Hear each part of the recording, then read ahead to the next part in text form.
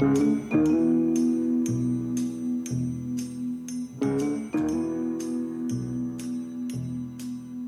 this is Michael Volkov, and this is episode 52 of Corruption, Crime, and Compliance. Our episode today is a discussion of the False Claims Act and healthcare fraud. Hello, everyone, and thanks for joining me today on Corruption, Crime, and Compliance, a podcast focused on the legal and compliance industry. Let me take a moment just to give a plug for the Volkov Law Group's Healthcare, Ethics, and Compliance Services. My law firm offers a variety of legal compliance services to the healthcare industry. We help healthcare providers such as hospitals, skilled nursing facilities, and hospice care providers to build an ethics and compliance program that is effective and that will meet or exceed the expectations of regulators, investors, and other key stakeholders. If interested in discussing possible services and how we can help your organization, please contact me at mvolkov@volkovlaw.com or call me at 240-505-1992. Well, I'm glad to finally spend a little time on the False Claims Act, and I always say that there's sort of an obsession with the FCPA and sanctions enforcement and AML-type enforcement cases. And what doesn't get enough attention is the risk of False Claims Act and the related statutes in the healthcare industry of the anti-kickback and Stark Law. The risks are just huge and complicated domestically as well as internationally for FCPA purposes, but primarily the domestic market here is very difficult in terms of potential whistleblower claims and the difficulty that companies face in responding to those. And they usually end up settling them or and they avoid sort of challenging and litigation in these types of matters. So we spend a lot of time focusing on FCPA, UK Bribery Act, and sanctions and enforcement. And there's no doubt that those are important. But if you're involved in the healthcare industry, to me, the risk of the False Claims Act, the anti-kickback, the Stark Law, and related issues present a significant risk. And I would argue an even greater risk for healthcare companies here operating in the United States. And consider, each year it's almost a standard course now that the federal government recovers over $2 billion from healthcare companies, government contractors in the defense industry primarily, and financial institutions in False Claims Act prosecutions. Like the FCPA, government prosecutors hold extraordinary advantages over healthcare companies, including pro-government statutes and procedures, and the threat of exclusion of a healthcare company from federal healthcare programs, meaning the ability to cut off Medicare and Medicaid payments to particular entities. Now, the new administration has continued healthcare fraud enforcement at a steady rate and added opioid enforcement to its list of priorities. More prosecutors have been assigned to healthcare fraud, and the Department of Health and Human Services Office of Inspector General maintains a robust civil enforcement staff and effort. For the foreseeable future, healthcare fraud will continue to be a high priority enforcement area. Now, there have been two significant developments that I really want to talk about, and these relate to cutting back on the enforcement growth of the False Claims Act. The first was the Supreme Court's decision in 2016 in Universal Health Services versus United States ex rel. Escobar, called the Escobar case. And in the Escobar case, the Supreme Court ruled that the false certification theory of liability required that a claim, quote, does not merely request payment, but also make specific representation about the goods or services provided, and the defendant's failure to disclose material statutory, regulatory, or contractual requirements makes those representations misleading half-truths. So there's a materiality threshold here that, in applying the standard, the Supreme Court directed lower courts to apply a rigorous and demanding materiality standard suggesting that plaintiffs have to show that the government would have refused to pay if it knew of the alleged misrepresentations. Now, to state the obvious, Escobar is a landmark case in False Claims Act litigation. The lower courts so far have been struggling with applying Escobar and drawing sort of fair and practical lines. Of course, the decisions are fact-based, hard to categorize into general principles. One case you all should look at is a Florida case out of the Middle District of Florida in 2018, which is U.S. ex rel. Ruck, R-U-C-K-H, versus CMC, LLC. There, a trial court vacated a nearly $350 million False Claims Act verdict against a group of nursing home operators, emphasizing the Escobar standard for rigorous and demanding materiality and scienter requirements. The nursing homes failed to maintain a comprehensive care plan required by Medicaid regulations and submitted defective paperwork which showed the defendants never provided the therapy that they were billing to Medicare. The lower court there ruled that the plaintiffs did not offer any evidence of materiality and specifically noted that such a showing that the defendants' non-compliance materially and adversely affected the government's willingness to pay reimbursement for the services. The trial court stated that it was the plaintiff's burden to establish materiality and that had the government known, it would have refused to pay. And that's the really hard part of this, that the analysis is that the burden is that you have to show that had the government known about the misrepresentation, it would have refused to pay. And there are many cases where the government, even though there's a false certification or some falseness in the paperwork, would nonetheless pay. In fact, the lower court in this case noted that the government knew about the deficiencies but continued to pay the claims. So the lower courts, sort of applying Escobar, have been struggling with this line of thinking relating to the plaintiff's burden to demonstrate materiality and the issue of government knowledge of noncompliance with regulatory or contractual requirements. Whether the Supreme Court intended this result, it has developed into a controversy legally and politically. So, interestingly, there's been a recent development where the Supreme Court sought the Solicitor General's views on a petition for certiorari filed in United States v. ex rel. Campie, C-A-M-P-I-E, versus Gilead Sciences, Inc., and the case presents an opportunity for the Supreme Court to address the interplay of the government knowledge and materiality requirement. So it's obvious that there's some concern that the Supreme Court is finding that its decision either as being in Escobar as either not what it intended or that somehow the lower courts are struggling too much with it or need more guidance. So that's going to be interesting to see what happens. So that's the first big development that sort of cuts back against FCA enforcement. The second significant development was the Justice Department's adoption of a new policy regarding filings in False Claims Act cases. Almost all False Claims Act cases are initiated by a third-party whistleblower or relator who brings the case on behalf of the United States in the hopes of earning a financial reward. So the relator files his or her initial complaint under seal, and the U.S. theoretically or by statute has 60 days in which it can review the case and decide whether to intervene in the case on behalf of the relator. In other words, to support the case. And then if they do intervene, in 99.9% of the cases are resolved. So the Justice Department's position on a case can either make or break the case. And it's usually extended from the 60 days. They usually get extensions from the court to, consider the intervention decision. So under a new policy, though, the Justice Department is authorized to file against a particular relator's case and even seek dismissal of the case if appropriate.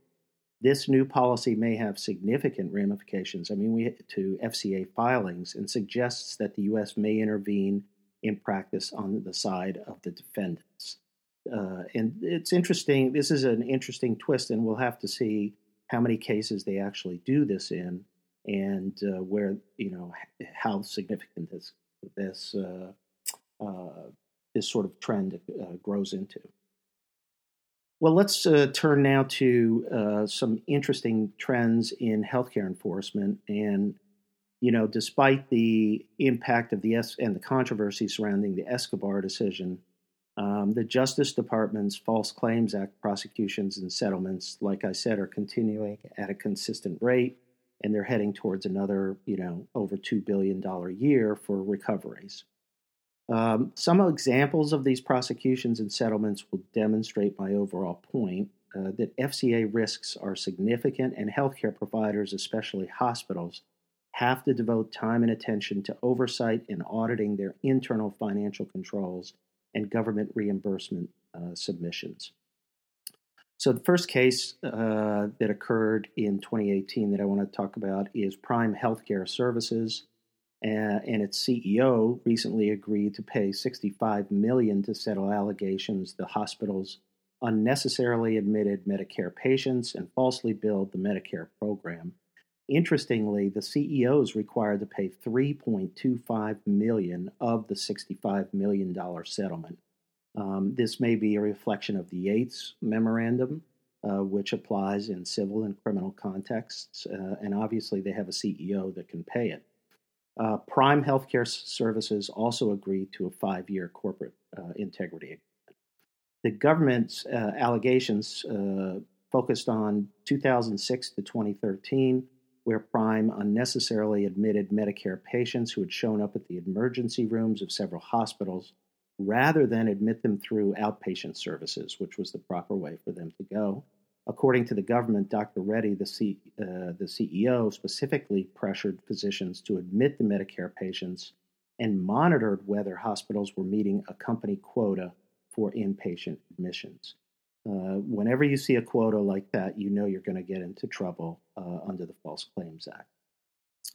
Next case, Signature Healthcare in Kentucky. A Kentucky-based company agreed to pay $30 million for False Claims Act violations by submitting false claims to Medicare for rehabilitation therapy services and forged pre-admission certifications of patient need for skilled nursing to Tennessee's Medicaid program.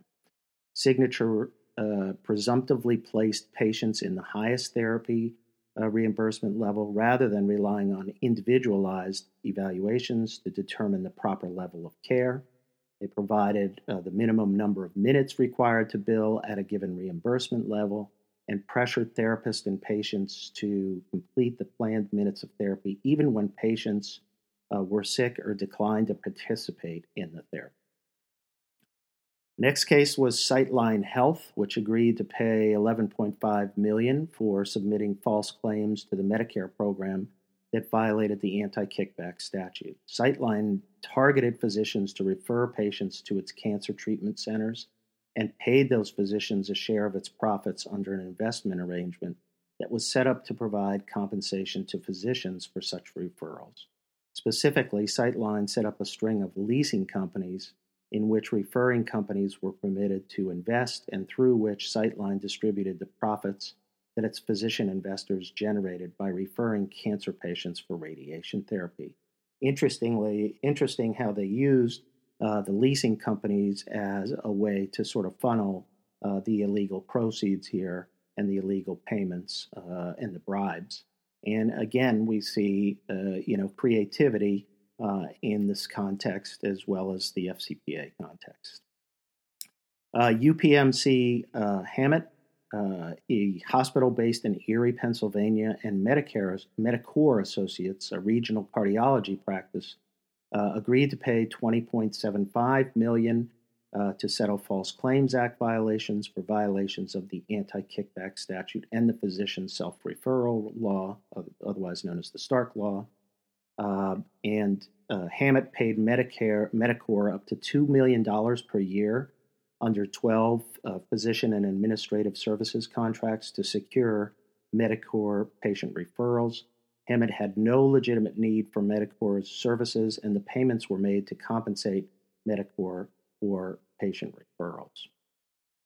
One last case, Alere agreed to pay $33.2 million to resolve False Claims Act allegations caused by hospitals submitting false claims to Medicare, Medicaid, and federal health care programs by selling materially unreliable point-of-care diagnostic testing devices. For medical device firms, this is a warning shot. In other words, if you get customer complaints that your medical device is not working or has some deficiencies, you've got to be careful here in these situations.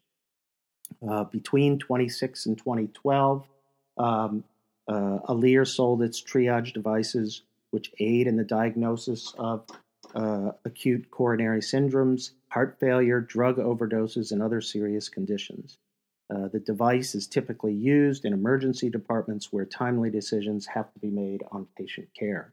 Alere was notified by numerous hospitals that certain devices produced erroneous results that created the potential for false positives and false negatives, and Alere then failed to undertake corrective actions until the FDA inspections prompted a nationwide product recall. Obviously, when you get complaints, respond to them and make sure and address them.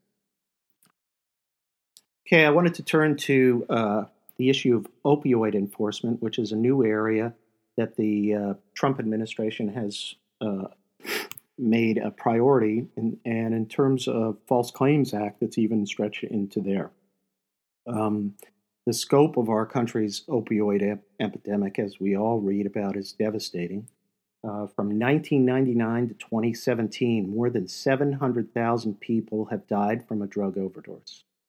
2/3 of these deaths involved an opioid, and on average, 195 Americans die every day from an opioid overdose. These numbers are tragic and really mind-boggling. In response, federal enforcement efforts have primarily focused on criminal prosecutions, but there have also been significant civil False Claims Act prosecutions.